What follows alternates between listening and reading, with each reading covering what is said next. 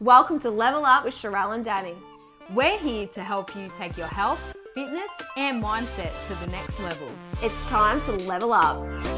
Hey guys, welcome to episode 4 of Level Up with Sharelle and Danny. We are so excited because we had a few of you slide into the DMs with some questions, which is really cool. So today's episode is a Q&A, and we're going to be doing this a lot intermittently between our planned episodes. So keep the questions coming. We love this. And that's why we do it, to help you guys out. Yeah, and I guess one of our main motives for starting this podcast was to be able to get back to a lot of these questions, a lot of these common conspiracies that we do get in our inbox, and be able to elaborate on I guess, some of the answers for you guys, because both Danny and myself do get quite a few inboxes, and they all tend to have the same, I guess, themes. There's a lot of common questions that tend to come through, and amongst our own niches, so mine sort of being shift work and nursing, Danny's being an exercise specialist, really. So we've like collaborating together, we've come up with a list of questions that generally do come through. So we're going to run through those today.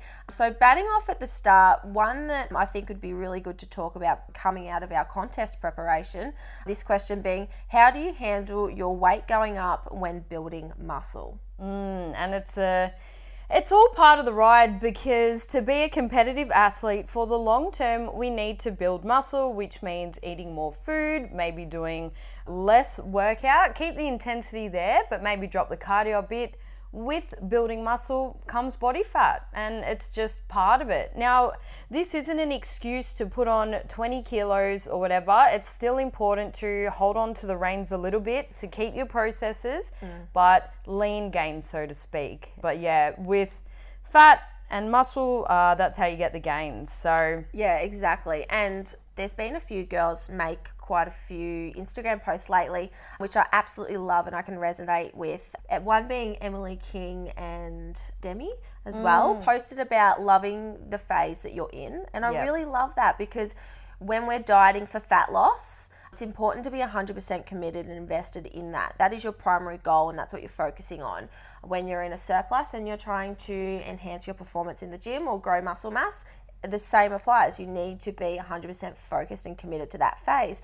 And then, you know, where you should sit 80 to 90% of the year is maintenance. And you need to accept and appreciate that phase as well, in giving your body the opportunity to grow and recover and just live a normal, balanced lifestyle. that's right. So for me personally, naturally I do get addicted to the shredded life, you know, because But I always need to remember, Danny, you had no energy. You were so tired. Yes, you had rock hard abs and a six pack, but all other areas of life were compromised. I chose to be in bed 9 p.m. I was very tired and all of that. It's my normal bedtime though. There you go. Oh, mate, now I hit 9:30. I'm a party animal.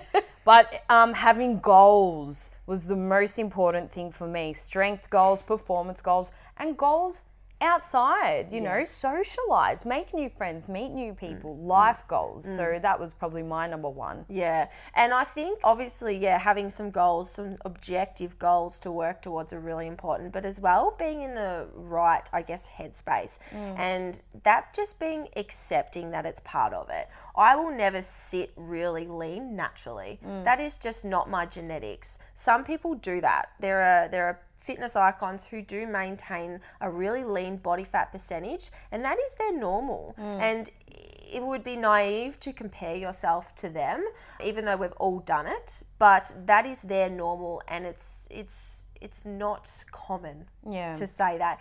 And it could be they're healthy as well. Like, people say, oh, they're unhealthy, but you know, they probably get a period every month. They probably can reproduce on that body fat percentage. I wouldn't be able to, and that's just individualized. So I think accepting your body for what it is and where you need to sit in maintenance while building, whatever that looks like, and then setting some goals as well. If you are a competitor, obviously easing into it with a reverse diet is really important, and sort of staying, you know, around that 10% up on your stage weight or something, just whatever's healthy for you.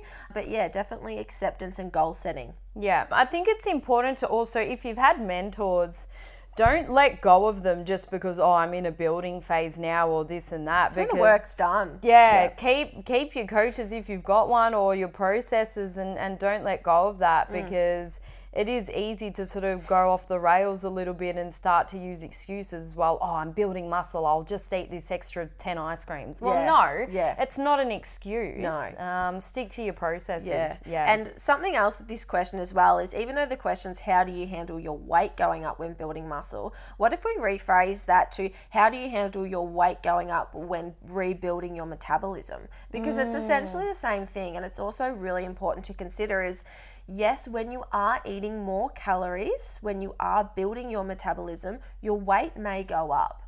Your weight should probably go up. Your weight, especially after a competition, should go up. That is normal. That is completely fine. Yeah. Good one. All right, so the next question is, when you first started training glutes with hip thrusts, when did you start seeing results?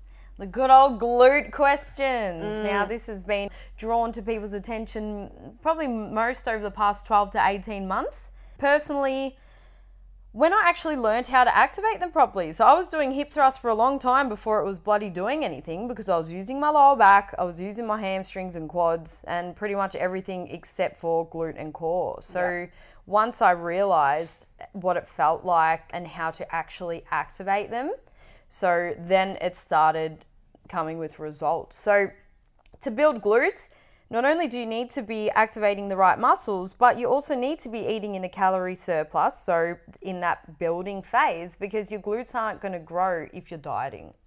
Yeah, so true. And, you know, depending on your body type, I'm definitely one of those. I have to forego any bit of abs to grow my glutes. It's part of it, because it's the largest muscle in your body.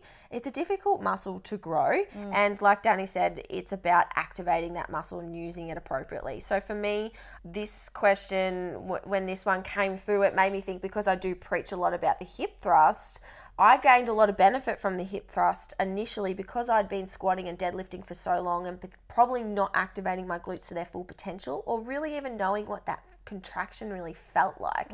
When I did start doing the hip thrust, I had a huge amount of crossover into my performance in my squat and deadlift, because I now knew what it felt like to really contract my glutes under tension. And that, like I said, that crossed over into my compound lifts. So I did go through quite a bit of a growth phase whilst in a calorie surplus, might I add, hip thrusting 3 times a week and sort of backing off on my heavier squats and deadlifts, rehabbing from sort of a back injury. So that surprised me, but it was really, about learning what contraction felt like under load. Yeah, nice. And I went through a phase of, you know, seeing everyone on Instagram hip thrusting over 100 kilos, 150, whatever. I'm like, I'm going to do that. I'm going to just do 2 reps as heavy as I bloody can. And that wasn't serving me at all. Oh, stupid. You know, everyone did that. And I think there was like this cool thing going around about hitting the 1K.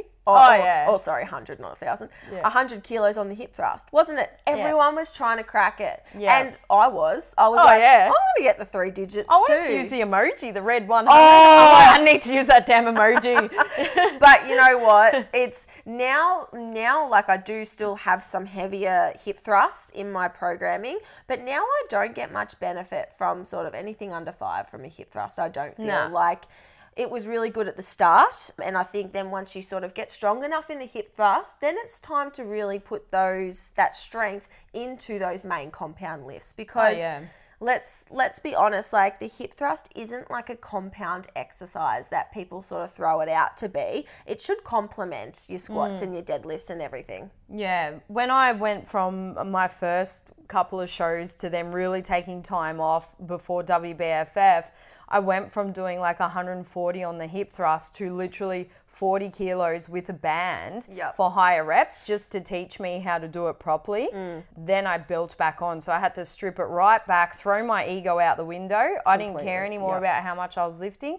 Just execute it properly over and over and over again, and add small amounts of load to that. That changed my life. Yeah, it changed my life. Changed my life. I don't know why I said that, but it did. No, but when I first started hip thrusting, I was 40 kilos, and that was heavy. Yeah. And I was like, but, you know, it just goes up so quickly once you do start to use your glutes properly, because it is the strongest muscle in your body. You can really learn how to generate force. But it's still very common to, I guess, hip thrust with your lower back and use those other muscles. Poor setup, poor mechanics in the gym. And it can be easy to sort of get trapped in using it like a compound and just trying to hit numbers. And it's really not about that. So in terms of when did I start seeing results, it was when I started doing the exercise properly. Yep. Yeah. And that's with every exercise, eh? Exactly. Like it should be hard, it should be challenging, but if you're feeling it in the wrong muscles, I'm a big believer in mind muscle connection and where you feel it.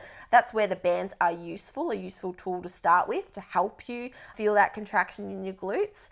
But yeah, like once you start doing it properly, then that's when the results happen. Yeah, that's it. And eat in a surplus. And that's how we grow muscle. That is right. Awesome. So moving on to the next question. Should we reduce calories or food intake when working night duty due to lack of energy expenditure? So I chose this question because I didn't want to just talk about night duty, but I wanted to talk about rest days or perhaps when your calories out may decrease. What do you mean by calories out for those not?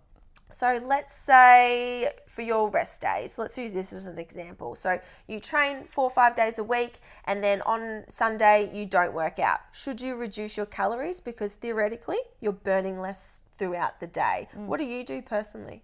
Personally, I do that, but then I went through a phase of having higher calories on rest day just so the body could really utilize those for recovery. But now on my rest day, I do have it a little bit lower. Yeah, so it is personal preference, but I think the main point for this is that it doesn't matter what you're doing in the one day. Calories in and calories out average over the span of weeks and months. And that's how we achieve fat loss or building muscle. That's what puts us in a calorie deficit or a calorie surplus. Specifically when it comes to night duty, I don't personally reduce my calories at all. I still hit the same amount of calories, macros throughout the course of a 24-hour period rather than a 12-hour period. So just say I normally eat from 7 to 7 a.m. being to 7 p.m. Now I'm just sort of eating from over the course of the 24 hours from when I am working night duty. Yeah. Okay. So it actually makes it harder. So I don't know how people do reduce their intake on night duty because you're still very physically active. Yeah, I don't know how you do it. You're a good example. Bloody hell. But yeah, I guess the key point is no, keep it simple. I would say that cycling calories and cycling macros is more of an advanced technique. If you are starting out new to calorie counting or macro counting, just consistently hitting the same numbers for 7 days in a row is a big achievement. Yeah. So keep it simple. Don't put too much pressure on yourself. Yeah, and if you know that, as we spoke about in the third episode, that you've got an event, then you can save some calories. This is even assuming that we are tracking. A lot of people don't, and that's fine. But if you have a big event the day before, just maybe have a little bit less. Like, it doesn't mean starve yourself the next day, but if you're actually not hungry because you've had a massive, beautiful family dinner or lunch or whatever, just have a bit less the next day. Yeah, and it's a great point because it also just comes down to listen to your body. Like on night duty, if I'm working on a busy ward, which can just change, I can have a busy shift or a quiet shift. That impacts my energy intake, but it doesn't mean that I'm going to be like, well, I've been on my feet all day. It just doesn't change. Just keep it simple. Yeah. I listen to my body though. Like if I am exhausted and it's 3 a.m. and I'm starving, well, I'm going to eat. Good. There's been times where it has been 3 a.m. and I've chosen to have, a spoonful of honey instead of another coffee because I know in the long run, I need to sleep tonight or in the morning. So just listen to your body the same as if you're on a rest day and you're not hungry. Well, you're not hungry. Yeah, just listen to your body. Beautiful. And I'd love for you to expand on night duty and all of that in another podcast episode, which we definitely will because this is a huge topic. Yeah, or it is. shift work in general. So. It is. And I do get lots of questions. So I will put up like a Q&A specifically for night duty and make sure that I can cover all the main points, but that'll come up later on. Perfect. On to the next one. Do you find activity or fitness trackers worth having? So what are the main ones would you... Well, I only bought my first one for this comp prep because I had... Welcome. Yeah, I know you love all this. So I'll just put my little 3 seconds worth in and then you can elaborate. because I bought an Apple Watch. It doesn't have to be a fancy one, but I just bought one to track my calories burnt. I love how Danny just looked down at her wrist and she's not wearing it. Yeah, why did I even... that was weird. Like, it's not on there. And that's fine, because it was in comp prep and I was using the machines just to gauge how many calories. Yeah, I remember I said to you. But then it's not accurate. Yeah. Like, yeah, so I'm only really anal when I'm in a comp prep. So I bought it for that. I still use it now-ish, but no. Yeah. So that's me. All right. No, because I would probably tend to agree. So I've had a bit of a 360. Like, I've always worn a Fitbit, but I more use it for the time, to be honest. It's a freaking expensive clock. A Fitbit. No, they're quite cheap. Oh, yeah. Little Fitbit. Compared to Apple Watch. Yeah, no, that's an expensive step counter. But with the Fitbit, because at work I put it on my lanyard, and that's right. Yeah. So, I mean, like, I do like tracking data, because I sort of believe if it's not measured, it's not managed. So with my steps, I sort of realised, like, you know, there was days when, I kid you not, I could have done 25,000 steps in my 8 hours on the ward. And I was just famished and wondering why I was so hungry. Yeah. And it was just because of the huge amount of steps that I didn't actually realise I was doing. Okay. So that's why I got it, because, you know, just to get more perspective on what I was doing when those things really do matter deep into a comp prep, and to sort of establish what my normal steps should and could be, I guess, like how low I could get them and how I could use that as a tool and progressively increase them. But outside of that, I don't find much value in tracking my steps. I know that my maintenance steps is about 12,000. That's what I normally do.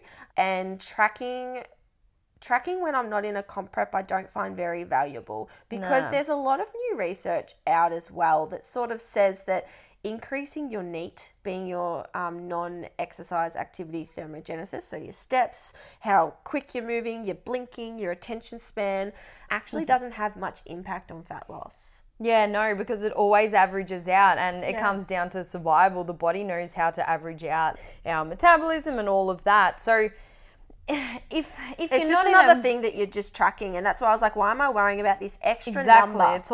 It can get stressful, because then you can fall into that trap of looking at I'm looking at my watch, that's not on there, but looking and going, oh, well, I've burnt 500 calories, I can eat this burger, or I'll eat this extra. I just don't think it's worth. Yeah, and at the end of the day, you can't outsmart physiology. Let's be honest. Like, if you're forcing, you know, you see people do crazy things on Instagram, like walking around their bloody apartment to try and get an extra 100 steps. And I just think that is not normal. Like, we shouldn't be encouraging that sort of behaviour. It's good, like I said, if it's not measured, it's not managed. So just say you are an office worker and you've got a goal to hit 10,000 steps. Like, that's totally fine. If you need something to actually track that, you know. But when, I guess, you're someone who's a bit more experienced and you are going to the gym and you're putting in the extra effort with your nutrition and you're doing all those 1%ers. In your maintenance season and when you're just living your life, I do think that tracking steps is just adding a burden. 100%. Cool. So not necessary. No, and there's something nice about just going for a walk outside with no technology and not, you know, doing it out of chore. Doing it for the mind, you know, doing it as a form of meditation. I really like that. Like my morning walks, well, it's not for steps. It's just to get some vitamin D and clear my mind. 100%. Beautiful. So moving on to the next question, what type of carbs do you eat post-workout, and whey or casein? Cool. So for me, I'm such a simple eater, but it serves me because I don't want to spend 10 hours trying to create recipes and all that. So post-workout, I have rice, just because it's easy and it's a quick... So the general rule, I suppose, get something that's quickly going to be absorbed. Bread, oats, rice, honey, not fruit. Yeah, fructose is apparently a no-go. I did I was reading that. A lot of girls. Or berries with berries. the antioxidants. Yeah. I did. Have your fruit before the workout. Sorry to interrupt. No, that's good. Yeah, because that fills up your stores in the liver if you have your fruit beforehand, and then afterwards you have your other carb sources. Yeah, so I guess what most people would think about when they're referring to carbohydrate sources would be sort of your low GI and high GI would be probably the easiest way to sort of categorize it. So that being the glycemic index of food, how quickly we absorb the sugar that's in those food products and put it into our bloodstream and utilize it.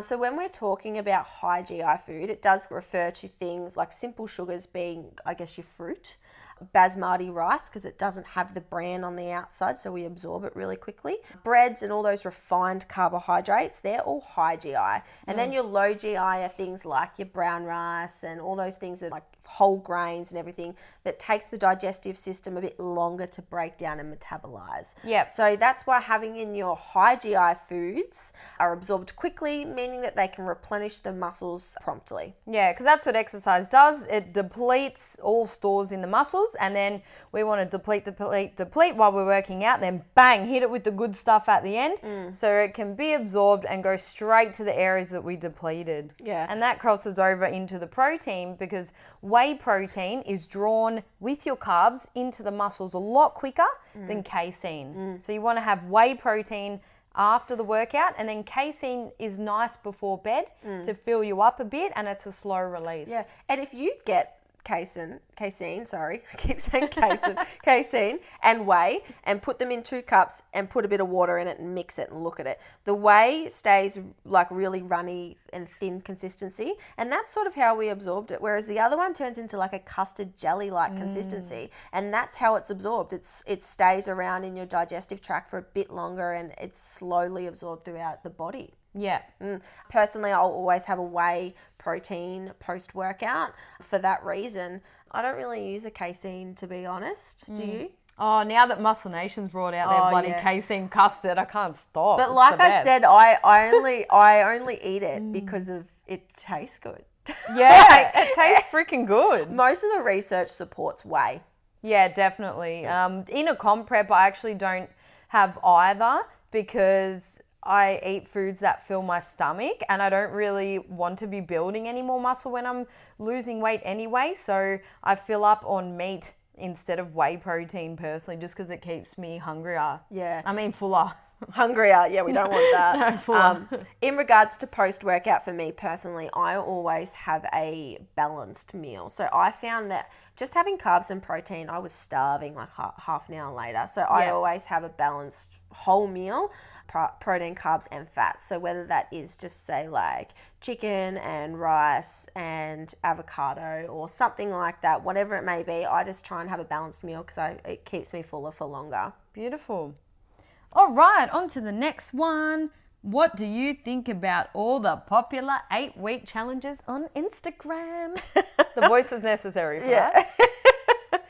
So 8-week challenges, they're an interesting one because, look, there's some really great challenges out there and there's some really great influencers out there and coaches that run these sorts of challenges, and there's some absolute rubbish ones as well. Yeah. So it just depends on what one you are, I guess, going for, what your goals are, and, you know, you get what you pay for, guys. Yeah, man, like the amount of times that you'd hear, $100 for 8 or 12 weeks. It's too sounds expensive. like a bargain, but you got to ask yourself and really do your research before you do this, because marketing it just tricks everyone, and we all want the results right now. So that's why these challenges are very appealing. But you need to make sure if you embark on one of these challenges that it's going to educate you to be able to not have to do them over and over and over again and rely on them. Like, will this 8-week challenge teach me how to be resourceful, teach me skills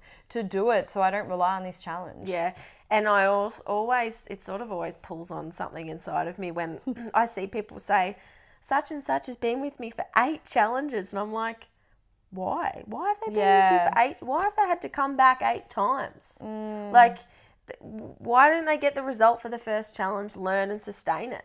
Yeah, because nothing can happen in 8 weeks, really. And I just would love people to stop beating themselves up that they don't reach their ideal body in 8 weeks, because bloody hell, we've been doing this for years years. And there's always going to be something to work on and refine. So please just stop thinking that if I do one 8-week challenge, I'm going to have the body of my dreams and unicorns are going to come out of the sky and I'm just going to be happy forever. And you also got to remember as well that a lot of these influencers, they only promote the top results. They're only going to show you, like if you think about it, someone sells one of these 8-week challenges, right? They get like 300 plus people do it, and they promote the 1% that gets epic results. And that's generally because A, they already had the underlying muscle mass there and it was really just 8 weeks of fat loss.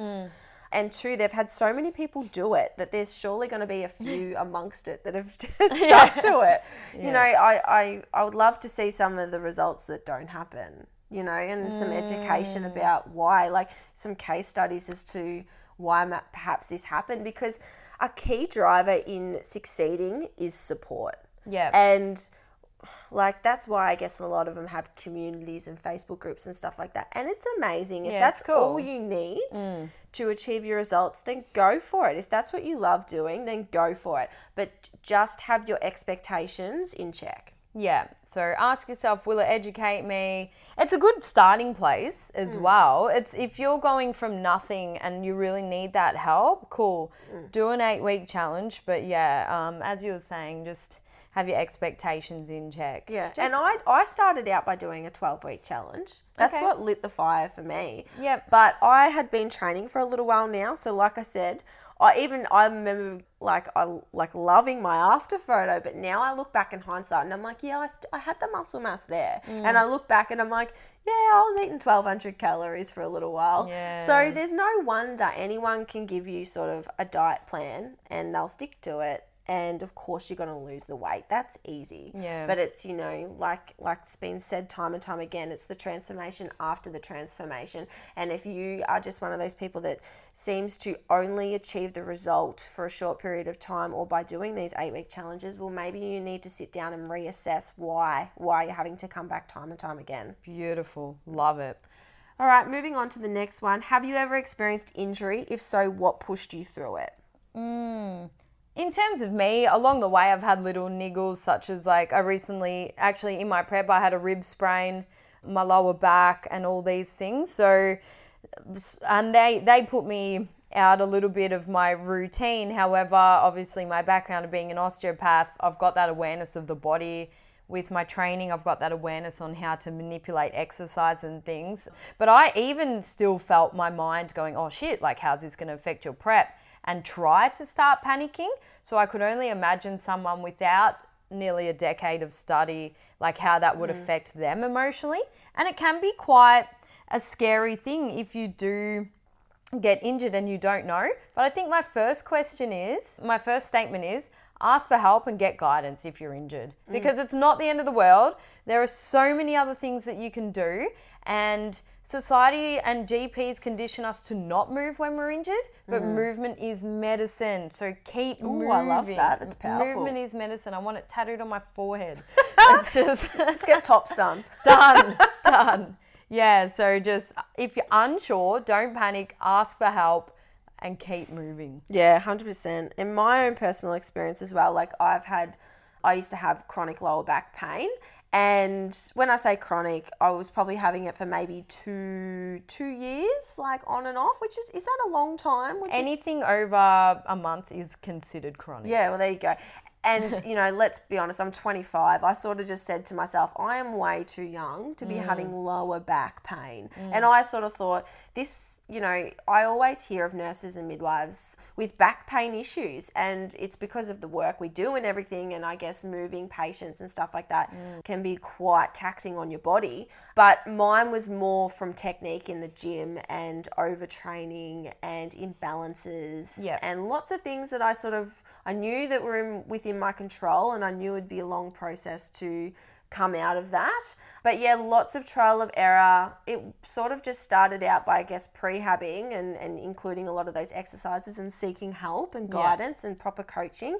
But then through that, like my flare-ups of my lower back just spaced out more and more. And now I'd be lucky if there's 6 months. Whereas in the past, it was weekly, like it was impacting me. So I guess, yes, we all have injuries and niggles and things like that. And what pushes us through it is, you know, expecting more from us, like not settling for that and not just being a diagnosis of an injury. Like when I first started seeking out help, I got offered to get an x-ray done. And I sort of declined that because I was like, no, like I don't want to be diagnosed and live by that. Yeah, people wear it as an identity badge. Oh, I've got this. And then the chances of them getting better because they identify, it's very minimal. And I was like, I don't want a limitation burdening me at the age of 22 to say that, yep, you've got a herniated disc, don't get back under the bar. And obviously if you have serious acute issues and you've done things like that. But so acute meaning it's like sore right now and inflamed and aggravated. So anything that's just kind of happened.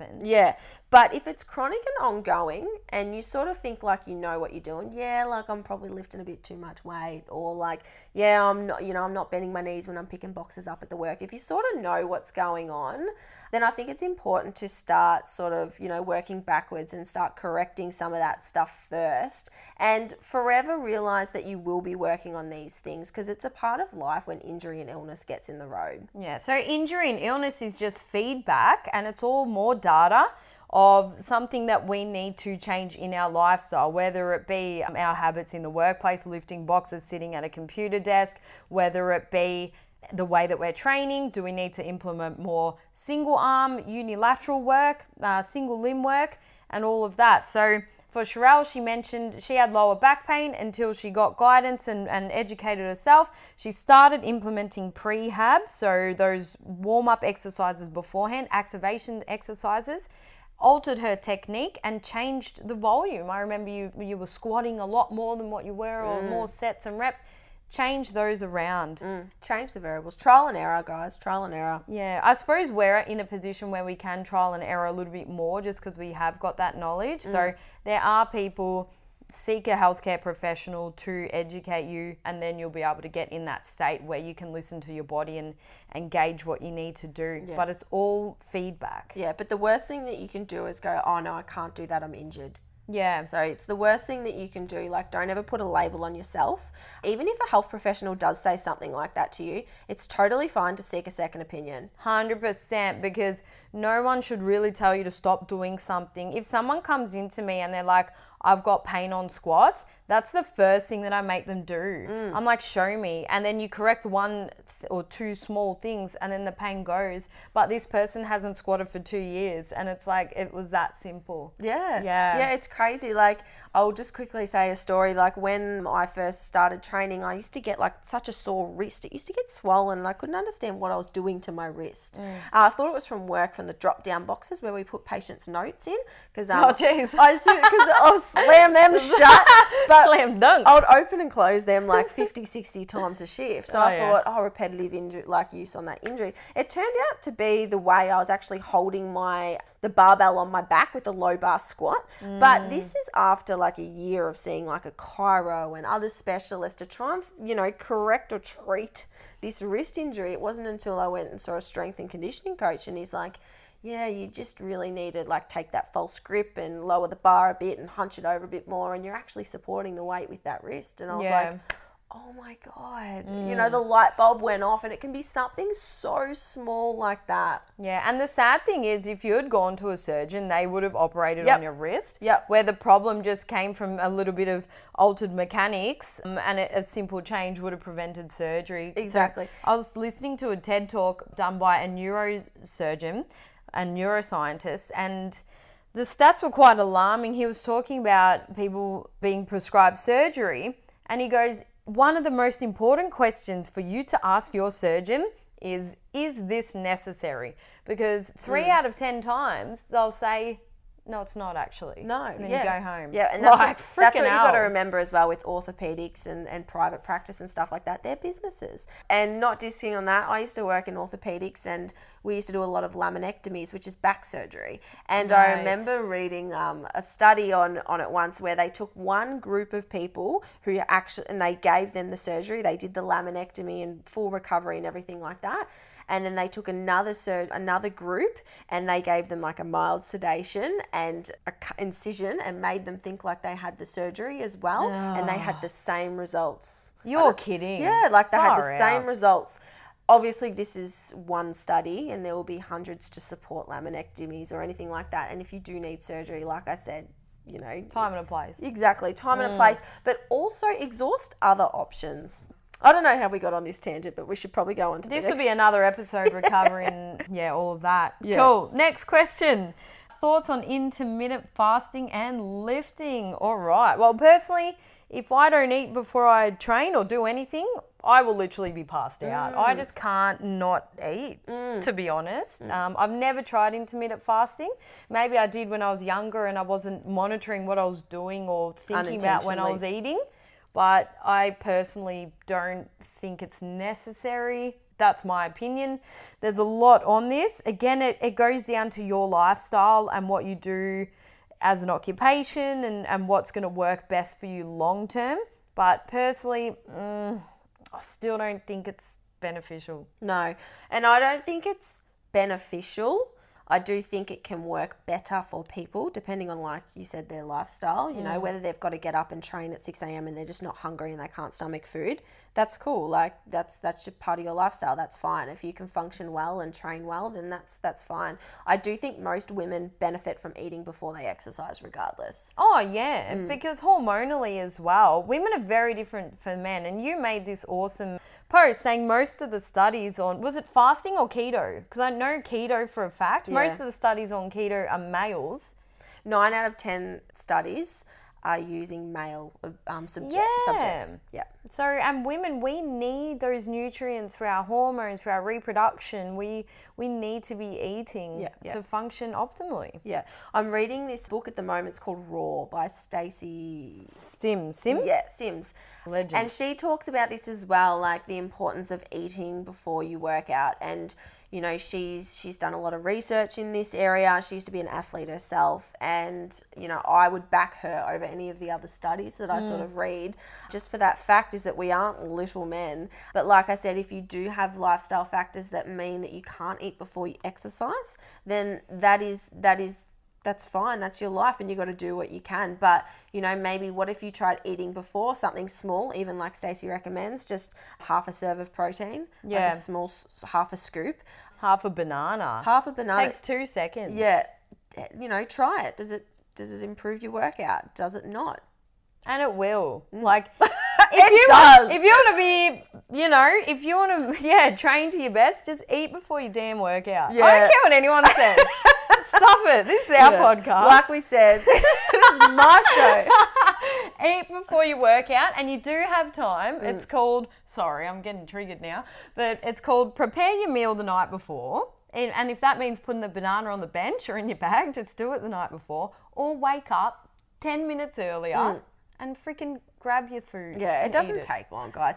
And I've got a different perspective is when I first started exercising, I was more of an endurance runner. Like I used to run like 10, 15 Ks on the way. daily. Yeah, do you know that's how I started in fitness? I was a runner. There you go. And I'd easily get up on a Sunday, run 25 Ks and not eat. But it's a different style of training. Yeah. It's a different style of training. So in the gym, you really are utilizing the glucose in your blood, whereas when you're doing endurance sort of exercises, you do tend to burn more of your stored fats and things like that, or your fat intake. So it was just different, and I had nowhere near amount of lean muscle as I do now. Whereas now I'm just famished, exhausted. I can't perform in the gym, and I do think it comes down to body composition as well. So it does come down to, I guess, your sport. I would presume that most people, you know, this question was specifically directed at lifting. So when we're talking about weightlifting and strength training in the gym, you know, you are training to perform at your best. Yeah. When you're doing an endurance, you're training to make it. Like Yeah. you've got a set amount of kilometers or time or something. You need stamina and pace. Well, they still eat their glucose sachets and all that while they're running as Yeah, well. that's so right. that's still energy. And even as a tennis player, because I played tennis for 15 years, we were still taught by our coach, have a banana beforehand, before you jump on the court, have something in your system. And when you first start doing this, it probably will feel wrong. Like you probably will be like, nah, you're just not used to it. Yeah. But, you've got to teach your body to tolerate carbohydrates and utilize glucose properly during exercise and stuff like that. And even if that, like most people that say that they can't stomach it, if they did it for a little while, they would. Yeah. Your digestive system is a creature of habit. It would just learn to metabolize food at that time. Otherwise, your body is going to pull energy from your muscles. So if you don't eat before you train, like you're not going to make the optimal gains that you want. Yeah, you're You not may going as to well not perform at bloody your best. Train. Yeah. Well, don't say that. That's actually. Oh, eat No, before you train. Eat before you train. There we go. How do I motivate my partner to go to the gym? All right, this is good for you. I don't have a partner at the moment. Oh, yeah, you don't. But, you could talk about if you had one. I got people in my life that I've tried to motivate to go to the gym. It doesn't It doesn't have to be your partner. It can be friends or family. And I picked this one specifically because I actually get this a lot. And I don't know if it is. ya? Yeah, I don't know if it's because I do post Luke so much on my story and he's not into lifting weights really at all. He's a very sports-based man. He loves his basketball and football he's always played and running and stuff. So we have two very different interests when it comes to, I guess, exercise and fitness. But so how do you motivate your partner? You don't. Yeah. And I hope he doesn't listen to this. But Oh, of course he's going to listen to it. He's I the don't number know. one fan. He's our only listener, isn't he? And mum. yeah, thanks, Mum. Shout out to Mum. Yeah. But, I did try to motivate Luke to do what I thought was the best way of training, the best way of exercising. You need to come to the gym. You need to lift with me. And that just wasn't his interest. Yeah. And I think over time I've just learnt that you can't motivate someone to do something that you like. You've got to motivate them to do something that they like. So, Or just don't motivate them at all. No, exactly. They shouldn't need the motivation, but encourage maybe. So I'd be like, I'm going to the gym. Are you going to go for a run or anything? Like we would match it up. But I never push exercise, fitness, nutrition, diet on anyone because you just know it's your goal. It doesn't have to be everyone else's. I suppose I've been through this with family and obviously being a personal trainer and in the health profession for nearly 10 years. Like I just wanted people to feel as good about themselves as what I would feel. But that's my ego. Like that's also me wanting to help people, but it's like, who are we to try and change someone? People know what to do. If they ask for help, cool. We're entitled to offer it. But technically, if they're not asking for help, who are we to try and change someone? And I know on Instagram, couple goals and oh my God, like people are bench pressing their partners and it's all this cute shit. Like that's not reality. No. Like imagine if someone was trying to convince me to start playing chess. It's like, well, it's not my interest. No, like, cool. Exactly. Yeah. And for Luke and I, that's what makes us tick. We're so different. Like, but I can still come home and talk about my training and talk about competing and he listens. And that's having different interests can be a blessing as well. And, if your partner was perhaps, I guess, not looking after themselves, not like mentally, physically, you can offer and then you leave it. Do you know what I mean? You put it on the table so that they know, or you just listen openly to show that you're willing to help with whatever struggles they might be going through. But you should never push someone to do something that they generally don't want to do because everyone knows that they should be moving their body. However, Go for a walk or something together. Do Exactly. something fun together that you both actually want to do. and that's what I'd do. I'd go for a shoot with Luke. I am no good at shooting. But like basketball? yeah. Oh, I thought you meant shooting. Like, Like I don't guns, know. No. I would pretty much just be like the rebound bitch and pass the ball back. But There you know, go. that's Perfect. showing that you're willing to do other things with them with their interests. cool. And lucky last, go for it, Sherelle. Do you or have you set your own training plan or macros before? Oh, we have touched on this a couple of times. When it comes to my own macros, no, I haven't, just because I've only started counting. Well, not only, I've been doing it for 4 years, but always under the guidance of a coach. So I just like her to take the reins on that. in terms of have you set your own training plan? Oh yeah, all the freaking time. And then I got someone to do it for me and help me, and then it started working. Yeah. And now I know how to do it myself, but still I have a coach doing that for me. Yeah, that's what I agree. Like when I first started out, I did go through like probably a year or so where I did all my own training and nutrition. But I like having that autonomy to be able to do what I want and follow my own training program and then go under guidance when I want it. But now I prefer to have guidance because I accepted that I needed further help. I needed knowledge beyond my own. So I think both is right. And I think going under guidance also empowers you to be able to do it for yourself in the future. Yeah. And at our level or any level, I suppose, if you want to do something at the optimal level, get a superior who's freaking awesome at what they do. Exactly. Yeah. Like if you want to excel in your training, then you find someone who's really good at programming. Yeah.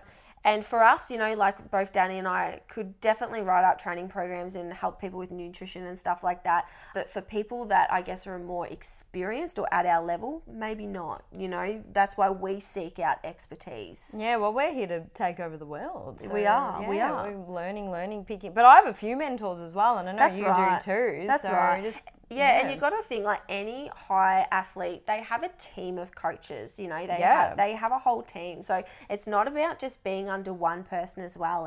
And when you have a coach, it's a collaboration, it's a relationship. When there's changes to your nutrition and training, it's a discussion. If they want to sub something out, you're more than entitled to ask questions. Yeah, that's going to be our theme, I think, for a lot of the topics, and it has been just seek guidance, ask questions, even a second opinion, but also listen to your body too. So it's a discussion. Yeah, exactly. Because health and fitness is for life. It's not just for the time that you're doing the 8-week program or the time that you're paying for coaching. It's for life, and you need to take every lesson that you can along the way. Beautiful. I think that wraps up our Q&A for today. It sure does. So thanks so much, guys, for sending through all your questions. We really do appreciate all the input. We're really excited to be able to answer some of these for you. So if you do have any more, please shoot them over to the Level Up Podcast Instagram page. Slide in the DMs. Slide in our DMs, and we'll hopefully do a few more of these Q&As coming up in the near future. So yeah, thanks for tuning in, guys. And again, if you did gain anything from this episode, please do screenshot it, post it on your story, tag myself, tag Danielle, tag the Level Up Podcast. Woohoo!